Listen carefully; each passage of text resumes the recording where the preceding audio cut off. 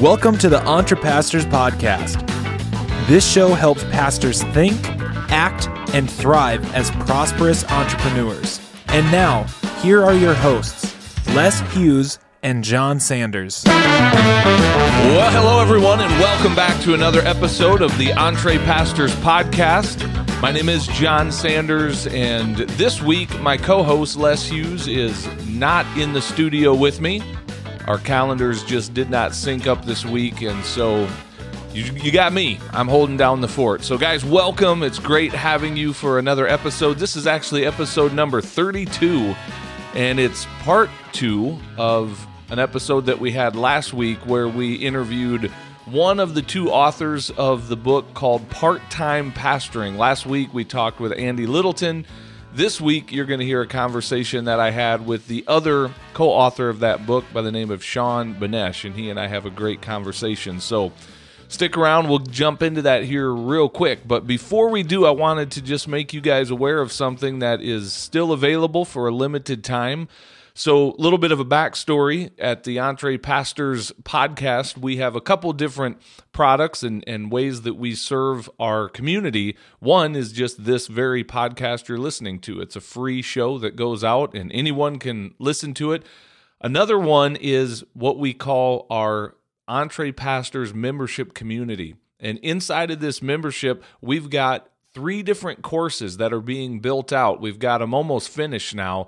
3 different pathways, if you will, that a pastor can take to begin to develop an additional stream of income, or maybe multiple streams of income. One is an information-based pathway where we talk about how to take your message or your intellectual property and how to build a business around it through monetizing, whether it's a podcast, a blog, a book, coaching, speaking, that sort of a thing. That's one pathway, so the information-based pathway.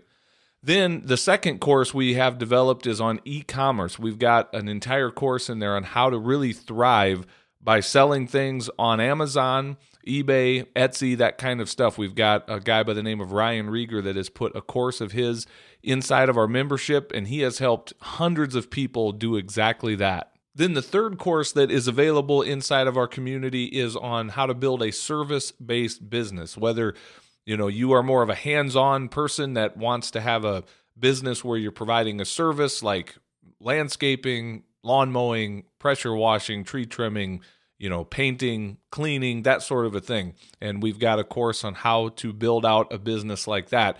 In the near future, Lord willing, we're looking at maybe adding another course on real estate, how to get into real estate. We've got a lot of pastors in our tribe that are doing some great things in the world of real estate. That's certainly an interest of mine as well. And so we've got these courses. We've got a private Facebook group for our membership community. We've got a monthly Q&A, a live Q&A call that you can jump on and have access to myself and Les and others in the group.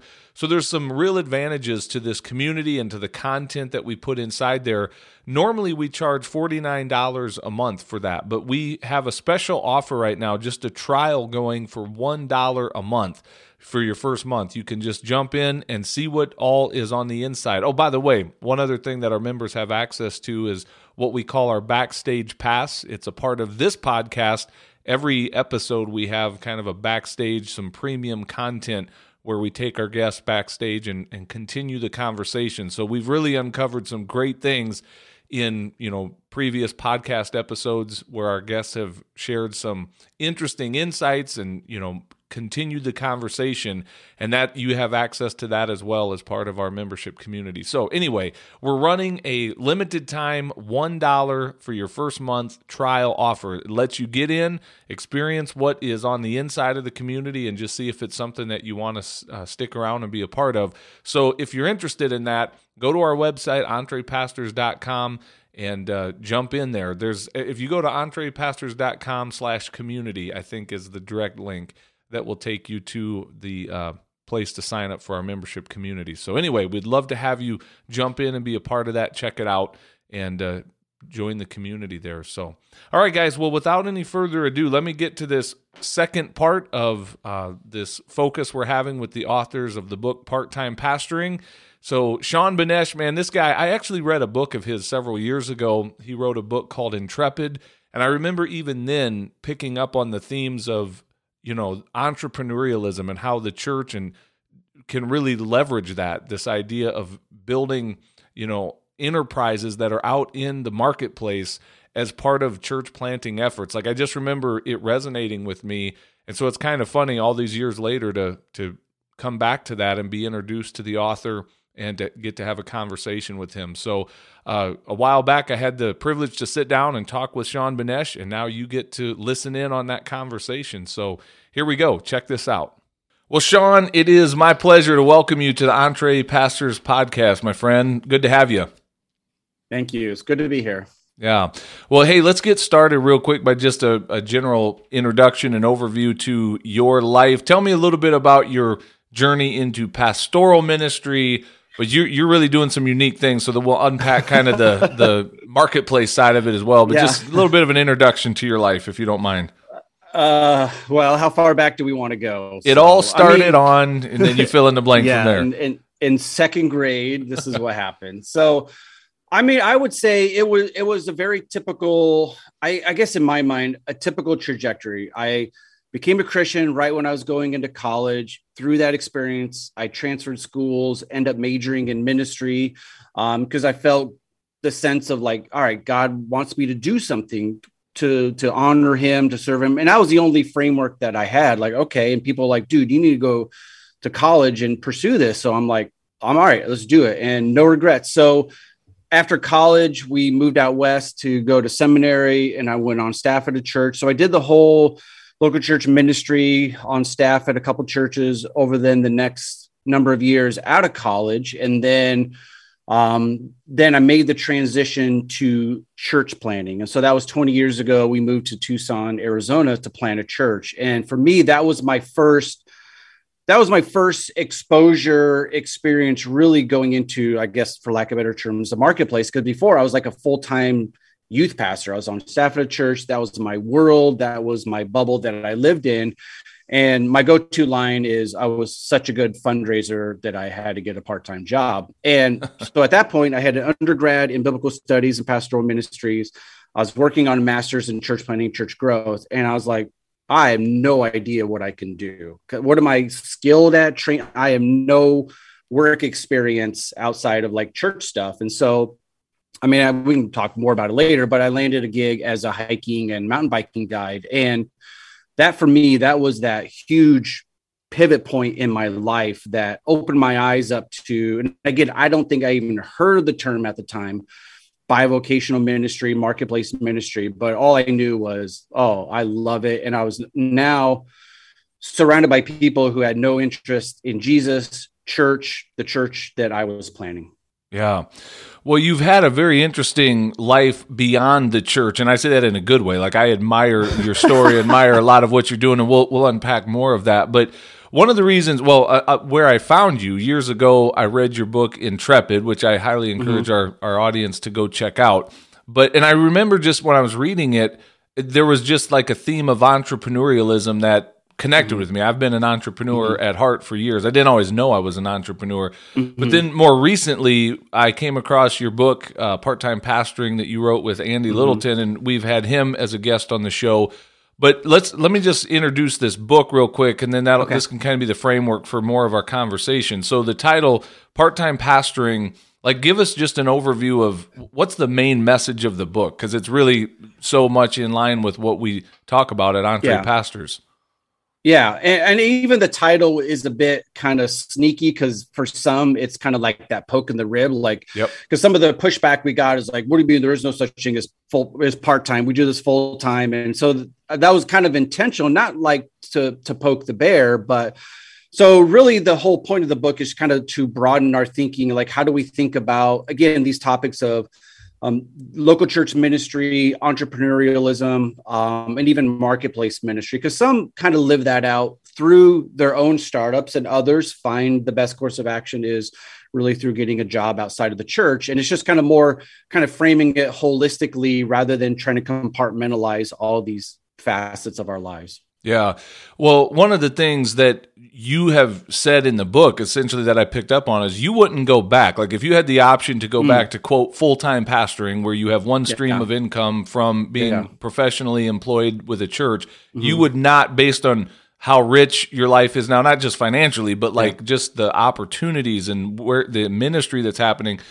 But take me back to that place where you're a church planter, things aren't going great on the fundraising side, and you're like, man, I need to go get a job or find some other income. Like, was there an internal struggle in your story as you thought about, man, I got to be a part-time pastor now. I guess I'm not good enough to make it in the big league, so I got to go get a job. Like, was that a struggle for you?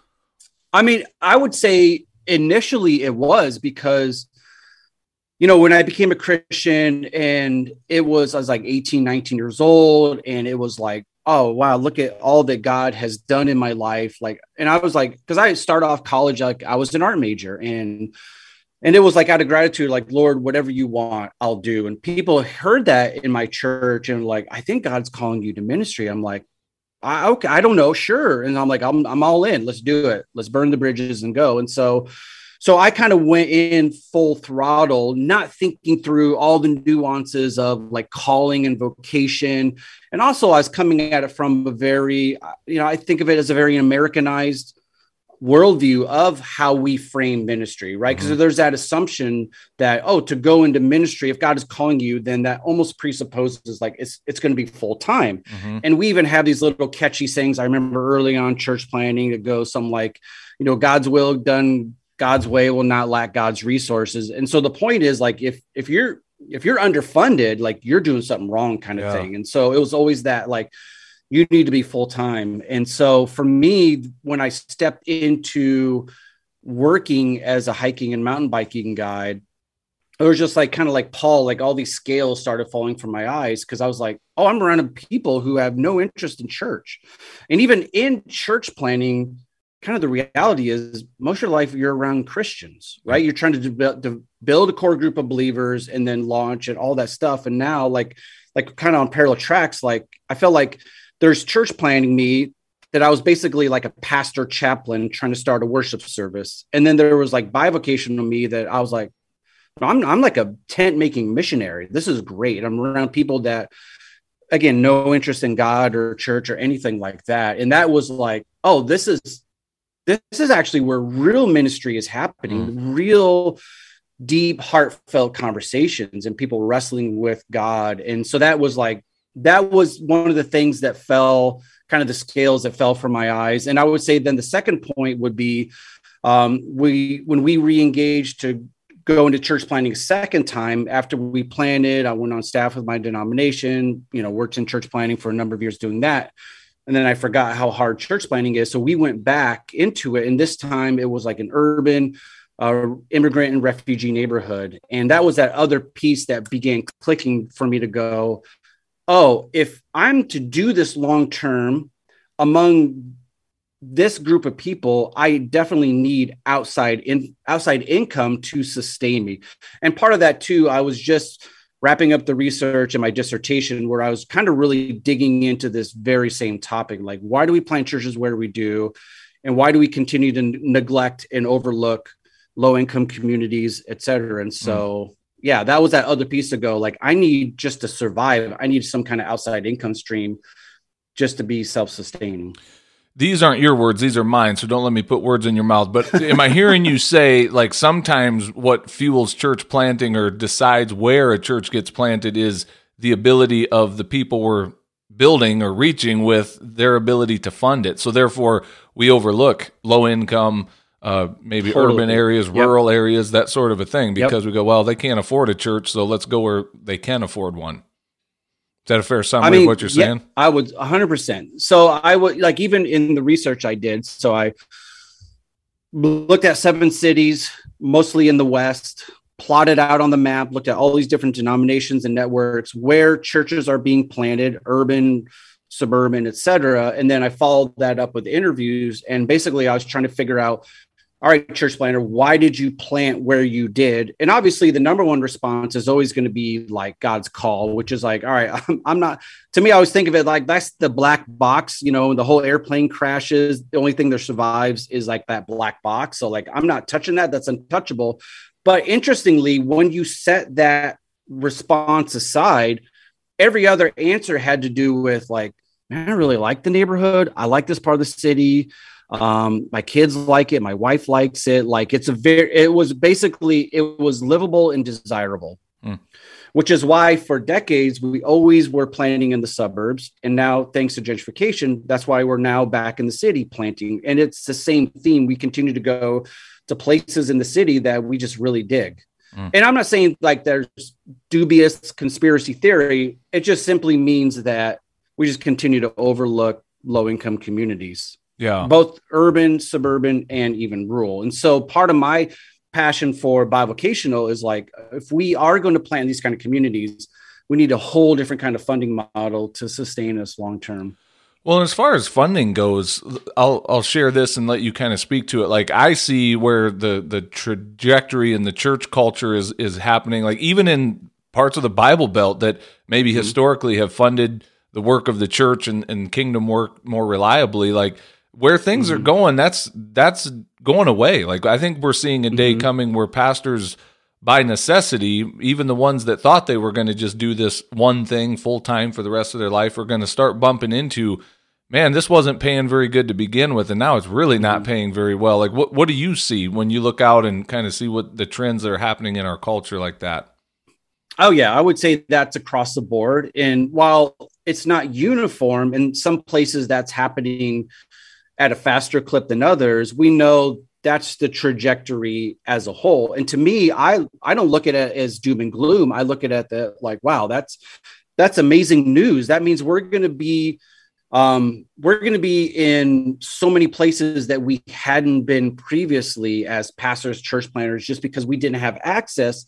And the reason why we didn't have access is because we were doing ministry full time. And I know no one wants to admit, if you're in ministry full time, more than likely you're just living in the bubble. And that's an unintended consequence. We don't go into a meaning that, but it's just, we're just so caught up in ministry that we're just dealing with believers and our lives are not immersed in the marketplace among those far from Christ. Yeah.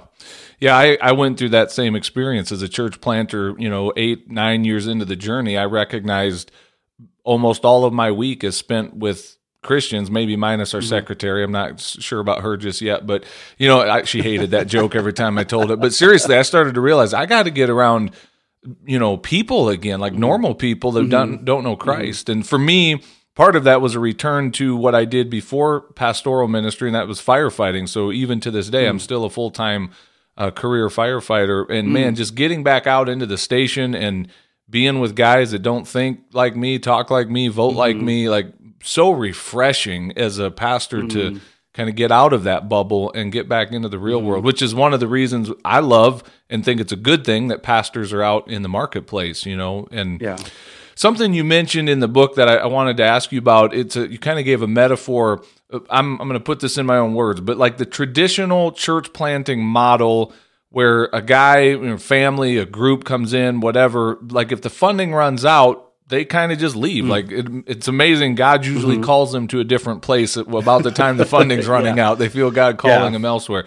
But you kind of used a metaphor like a farmer being connected to the land, like they, and if you see it that way, like that farmer's got to figure something out. Even if the funding isn't there through the farm, I got to figure out how to make that work. That makes sense to me. I'm in a rural agricultural area. So say more about that in context of church planting and the value of going in with that idea of I'm here, I'm going to make it work somehow, some way. Yeah, no, and again, I think a lot of these things I just didn't know until I started just like observing. So now 20 years involved in like the church planting world and in 3 different cities throughout the West, it's just looking back to see like, oh, I remember that guy. He came in with $1 million in funding. Well, he's gone. Oh, same with that guy. And it was like one by one, like even guys who had huge core groups that moved with them, millions of dollars, are like the same thing. As soon as the money runs out, it's just like they're gone. And I think some part of it, we get accustomed to a lifestyle, right? An income, when that goes out, it's like, I think I'd rather go back somewhere and get a full-time gig than slug it out and be bivocational. And the analogy that you thought of, or that you brought up, it was just like, yeah, because I'm from rural Iowa. And I think about my wife. She grew up on the farm. That farm's been in her family for generations. And, it's a small farm. It's not a big commercial farm, but over the years and over the generations, the consistency is that farm has been in the family. And while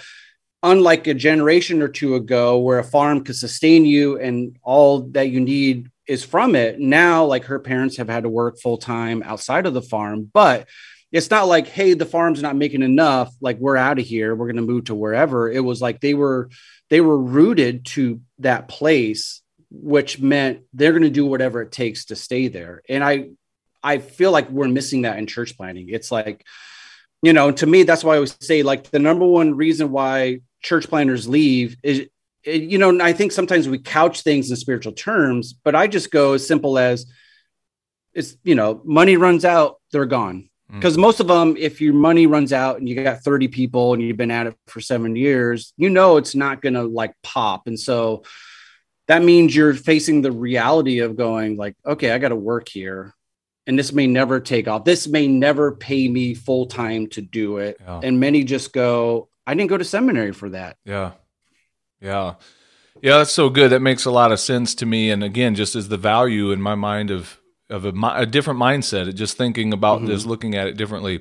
So going in a little different direction, another thing that stood out to me that really resonated with me, you talked about at times, you have so many different interests beyond just pastoring, and maybe, I don't know if you use the word guilty, but that's what I read into it. Like maybe at times you're like, man, is that even right for me as a pastor to have all these interests?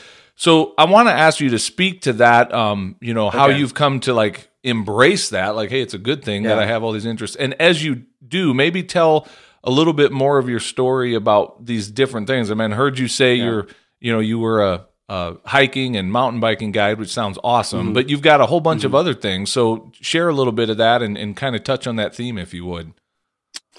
Yeah. I mean, I think there was that guilt maybe more tension that just wrestled with for a lot of years. And I don't think it was until I started really thinking through like, all right, God, how did you wire and how did you make me? And then I started thinking like kind of wrestling with, I think like, and it was like a wrestling with calling and vocation. And it was a realization that before I came to faith in Christ, like I was a creative person. Like I started college as an art major. Like that's how I think. I like creating. I like drawing, you know what I mean? That was like, I was just always in creative mode. And then when I became a Christian, went into ministry, it was almost like, not that like, again, no conspiracy theories, but there just wasn't a place for that. It was like, okay, you're going to be a pastor. Let's learn Greek and Hebrew and a lot of theology and read a bunch of boring theologians and no big words like superlapsarianism and all that stuff. I just fell asleep right there. Wake me back up. I know. So, but it was almost like there's that whole part of me that if we argue that God has wired us and gifted us, that I had just put aside. And it wasn't until I started church planting, it just began bubbling up. And church planting in and of itself is a very creative thing. And that was that early part, wrestling with that tension. Wait, I thought I was called to do ministry and yet I'm working. And then I think for me, once I was able to get over that, then I was like, oh, how do I lean? I'm just going to lean into who God has wired and gifted me and see where that goes. And so like, I don't even self-identify like as an entrepreneur because, that comes with a lot of like baggage, whatever, not bad baggage, but it's like, I like to create, I like to start things. And that was like my first thing when, I was probably 8 years ago, I just kind of on a whim, just created a publishing company. And that was like my first aha moment. And then a few years later, sold that, started a coffee roasting company. And then that was just like, that began catalyzing more and more different ideas to go, oh, this is kind of fun. And I really like this. And it's great. Yeah. So like if you had to put your title on a business card and someone says, hey, Sean, what do you do? Like, how do you answer that question? I don't even, it depends on who I'm talking to. Right. Because there's like because I teach full time as a professor, but I'm not like a full time administrative faculty. So I just go in, I teach. I do photography. I do startup coaching for ministry, helping church planners, pastors, missionaries start social enterprises. I do startup coaching on another business that I started. I do photography, website, social media management. So yeah, that's a lot to put on a business card. But see, that resonates. And I'm not me. saying that's all good, but but that resonates with me because for a long time I've had people challenge me, like, "Man, you have so many irons in the fire. How do you get it all done?" And and I've struggled with that. Like, is there something wrong with me? Am I broken for? And I'm not saying every pastor should have 12 different irons in the fire. Not everyone has that capacity, but I like that you've embraced that. I love that you've leaned into that. And something, too, that you said in the book is that there have been so many opportunities that have come your way or doors of opportunity that have opened up that probably would not have if you were just in this very narrow role of full-time pastor. Yeah. What do you mean by that? Totally. What kind of opportunity? Give me an example of some of those opportunities. Now I have to remember what I was saying in the book. I guess there's two parts of opportunities, right? So there's opportunities when it comes to building relationships with those who don't identify as Christians. And there's opportunities as far as like business opportunities. You know what I mean? So, those opportunities, both opportunities come up regularly. I could be in a class like last week without even thinking about it. I realized I actually just shared part of God's work in my life. And I wasn't setting out to do, It just so much of ministry now is more of an outflow rather than this is some great strategy or something that I have to do or force or put on. Gospel ministry happens all the time outside of paid ministry. And then again, the opportunities, people just hit me up. Hey, could you, because they know that I do this, and this, Saturday, I'm going to go do photography for a mountain bike race. Yeah. I'm happy as can be. Yeah. I get to hang out with mountain bikers. I get to eat probably tacos and take photos and have a day of it. And get paid for it probably, right? You're not volunteer. Yeah. I love all of that. One of the things I'm thinking of as I hear you share that, it's almost like what a missionary, the way they identify as they go into a culture that's not their own and realize I'm here to everything I do. I'm on mission my whole life. I don't clock in to do this. And I know pastors here would say the same thing, but still we compartmentalize so much of our identity and ministry in that job being called a pastor instead of everything I do, it's ministry. And so I love that. One thing you wrote that is also inspiring to me, and it really resonates with a lot of what we talk about through this platform. You said one of your personal goals is to have at least 10 streams of income coming into your life. Tell me more about that, and don't be shy or embarrassed about it. Where did that come from? No, well, I'm going to pause on that because I want to address something that you said before. And that is how I frame doing what we're doing here as far as what missionaries do. So it's normative for us to think about going overseas, starting a business, creating this missionary platform. And when we send a missionary overseas to do that, we're like, yeah, that's what a good missionary does. Yep.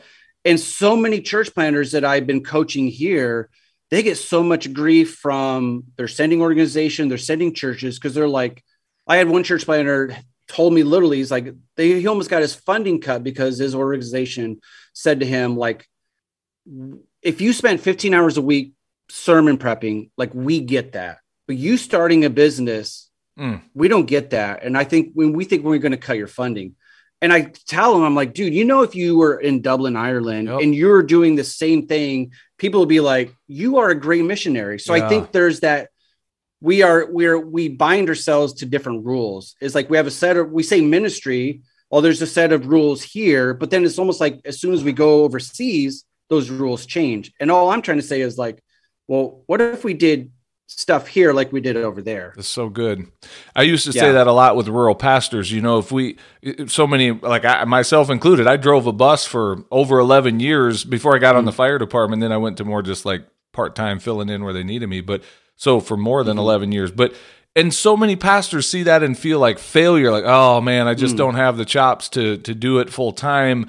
And yet if our missionary wrote back and said, hey, I have this amazing opportunity to spend, 3 hours a day with kids in my community and their families, and they're paying me for it, we would celebrate it and be like, man, praise God for that. But here in America, we go, oh, that's too bad.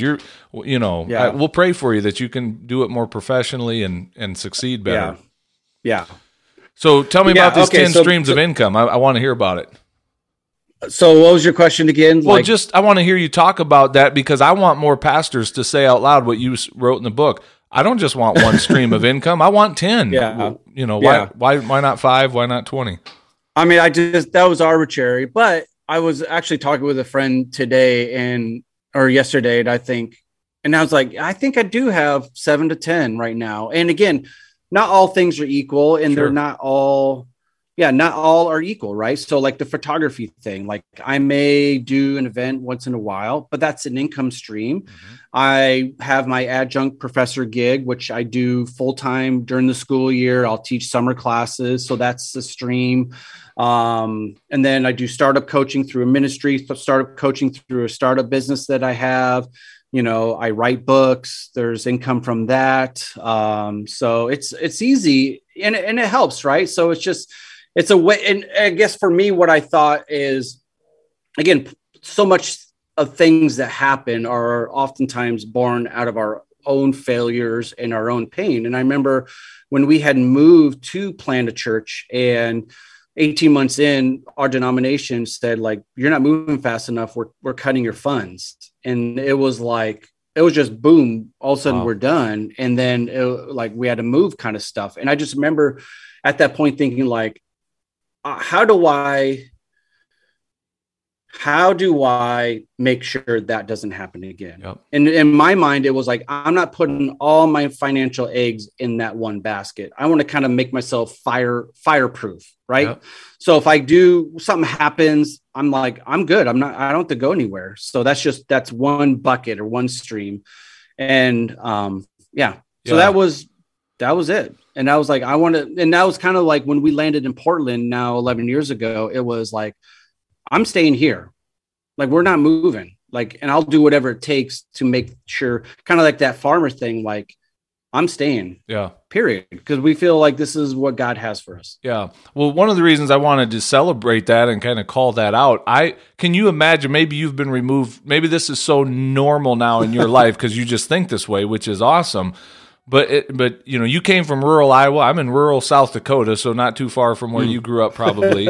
Can you imagine the average pastor in the rural Midwest, or really anywhere, but small church pastor, can you imagine them going into their church and saying, hey, I got a prayer request. I'm really believing and asking God for 10 streams of revenue into my life this year. Like, how do you think that goes over if most pastors say that out loud, especially to the church that they're leading? I think back to the church that I became a Christian at. It was a church of 30 people in a town of 70. They've never had, and you can't afford a full-time pastor. You know what I mean? So most people they've had over the 100+ years of the church were bivocational already. So I think I think about the farmer, like, you're going to, like, a farmer has so many income streams. Like, they're selling crops, they're selling cattle, they're selling eggs. My family, they're trappers. So they sell hides, you know what I mean? So even a farmer has all these income streams. So I think a lot of people, when you hear that, especially in an agrarian society, it's almost like, oh yeah, I do too. Right. I got this, I got that. Sometimes people hire me to help with harvest or whatever, which will be an income stream. So maybe it wouldn't be that far off. Well, I don't know, maybe depending on the church. Well, you got me when you made it bivocational, like that. With that, sure, I agree. But where I'm going is more that church that's just enough to pay their pastor a full-time salary, and you belong to us. You don't, because that's what I deal with in a lot of the coaching that I do with pastors is pastors that are barely getting paid a livable salary, and then being told, hey, we don't want you doing anything else outside of this. And I'm like, to imagine a pastor going in and saying, hey, I'm I'm believing God for 10 streams of income. I personally, I celebrate. I want more of that. I want, for all of the reasons you mentioned and more, I want pastors to be able to experience that. And that's where I want to congratulate you and celebrate the fact that you put it in writing, put it out there. I want to hold you up as an example. So I'm thrilled for that, man. So I tell you, go ahead. But one last thing before that, I am encouraged because I have a number of friends who are at a church that size, but they've talked to their congregation to go, how about you pay me less? I'm going to work here. And most of them, they're starting their own things. And the beauty of that is the church is freed up for budget to hire other staff to give more away. And so like, it actually becomes a beautiful thing because then the church is released to do more with their funding rather than, because again, we know most funding goes towards staff and buildings. Right. And generally there's not nearly as much of a ceiling in the entrepreneurial marketplace space as there is in the church world. Even in the church world, when the budget's doing well, there's just a ceiling that we're not going to pay our pastor more. And I'm not even saying that's a bad thing necessarily, but it's just where I love freeing these pastors up to be out in the marketplace for the ministry that happens, but also financially, there's a lot more upward mobility and potential for them than when their one income is coming from the church. So, well, I tell you what, man, before we move into the backstage portion, just one last question. If anyone listening to this wanted to learn more about you, follow your journey, connect with you, what's the best way for them to reach out and connect? Probably, I mean, depending on which hat, right? So I'm wearing. So on the ministry front, it's through intrepidmissions.com. Okay. So most everything there is related to what we've been talking about. I help church planners, pastors, missionaries start businesses, nonprofits, or I call them social enterprises or brands. So most of my ministry related stuff on the public front is through that. Okay, cool. Well, we'll put that in the show notes. Maybe I lied. One more quick question before we go into the backstage. So this will just be a softball one you can knock out of the park wherever you want. But in our community, our tribe, we've got some pastors on one end of the spectrum that are serial entrepreneurs. They've been doing it for a long time, largely flying under the radar because we don't really celebrate those stories too loudly in the church world. But they're thriving in ministry, in church, in marketplace. But we've got a lot more that are kind of on this other end, just getting started, or they're on the verge of getting started. They're starting to hear about the potential of maybe I could do more than just work for one employer, being this church. You know, like, what would you say to that group that's kind of at the just getting started or even looking at getting started? Like, if you could encourage them take it any direction you want, what would you say to them? Well, I would say, why not? Right. And this is one of the things I love doing when I'm working with leaders is because I think sometimes we have a mythology of words. Like we say entrepreneur, we conjure up this thing. We say startup, we conjure up this thing. Whereas 1 in 10 Americans are starting businesses, right? And a high proportion of immigrants are the ones that are starting businesses. So I think in some ways we need to normalize it. And then on the other, I'm like, all right, so you're already in ministry. So why not start something while you're doing it? Because again, that's another misnomer. Sometimes people think like, in order to start, I just got to like quit what I'm doing and go full throttle into it. Whereas like, well, it's probably going to take a good couple of years to get things off the ground, to start generating income. So why not start it while you're doing what you're doing? Let it have space to breathe, take time. You're not feeling that pressure. And then you can just naturally figure things out, tweak it, and then grow it. And then once it starts growing, then you can begin making decisions like, okay, I'm going to potentially but reduce my time at the church, maybe 1 day a week to do more to this, and then adjust compensation. But just I'm a huge fan of, and I say this all the time, like it's parallel with church planning, is that there's so many low cost, no cost startup ideas out there. Like not all startups are equal, but there's a lot that you can do that literally doesn't cost any money. Right. Good. Well, I love that, because what I'm hearing you say is basically you're given some permission with that question of why not? What's holding you back? Give them that permission to take that step. So good stuff. Well, hey, here's what we're going to do. I'm going to set up our backstage portion, then we're going to sign off this and leave the bright lights of the stage to go backstage, all right?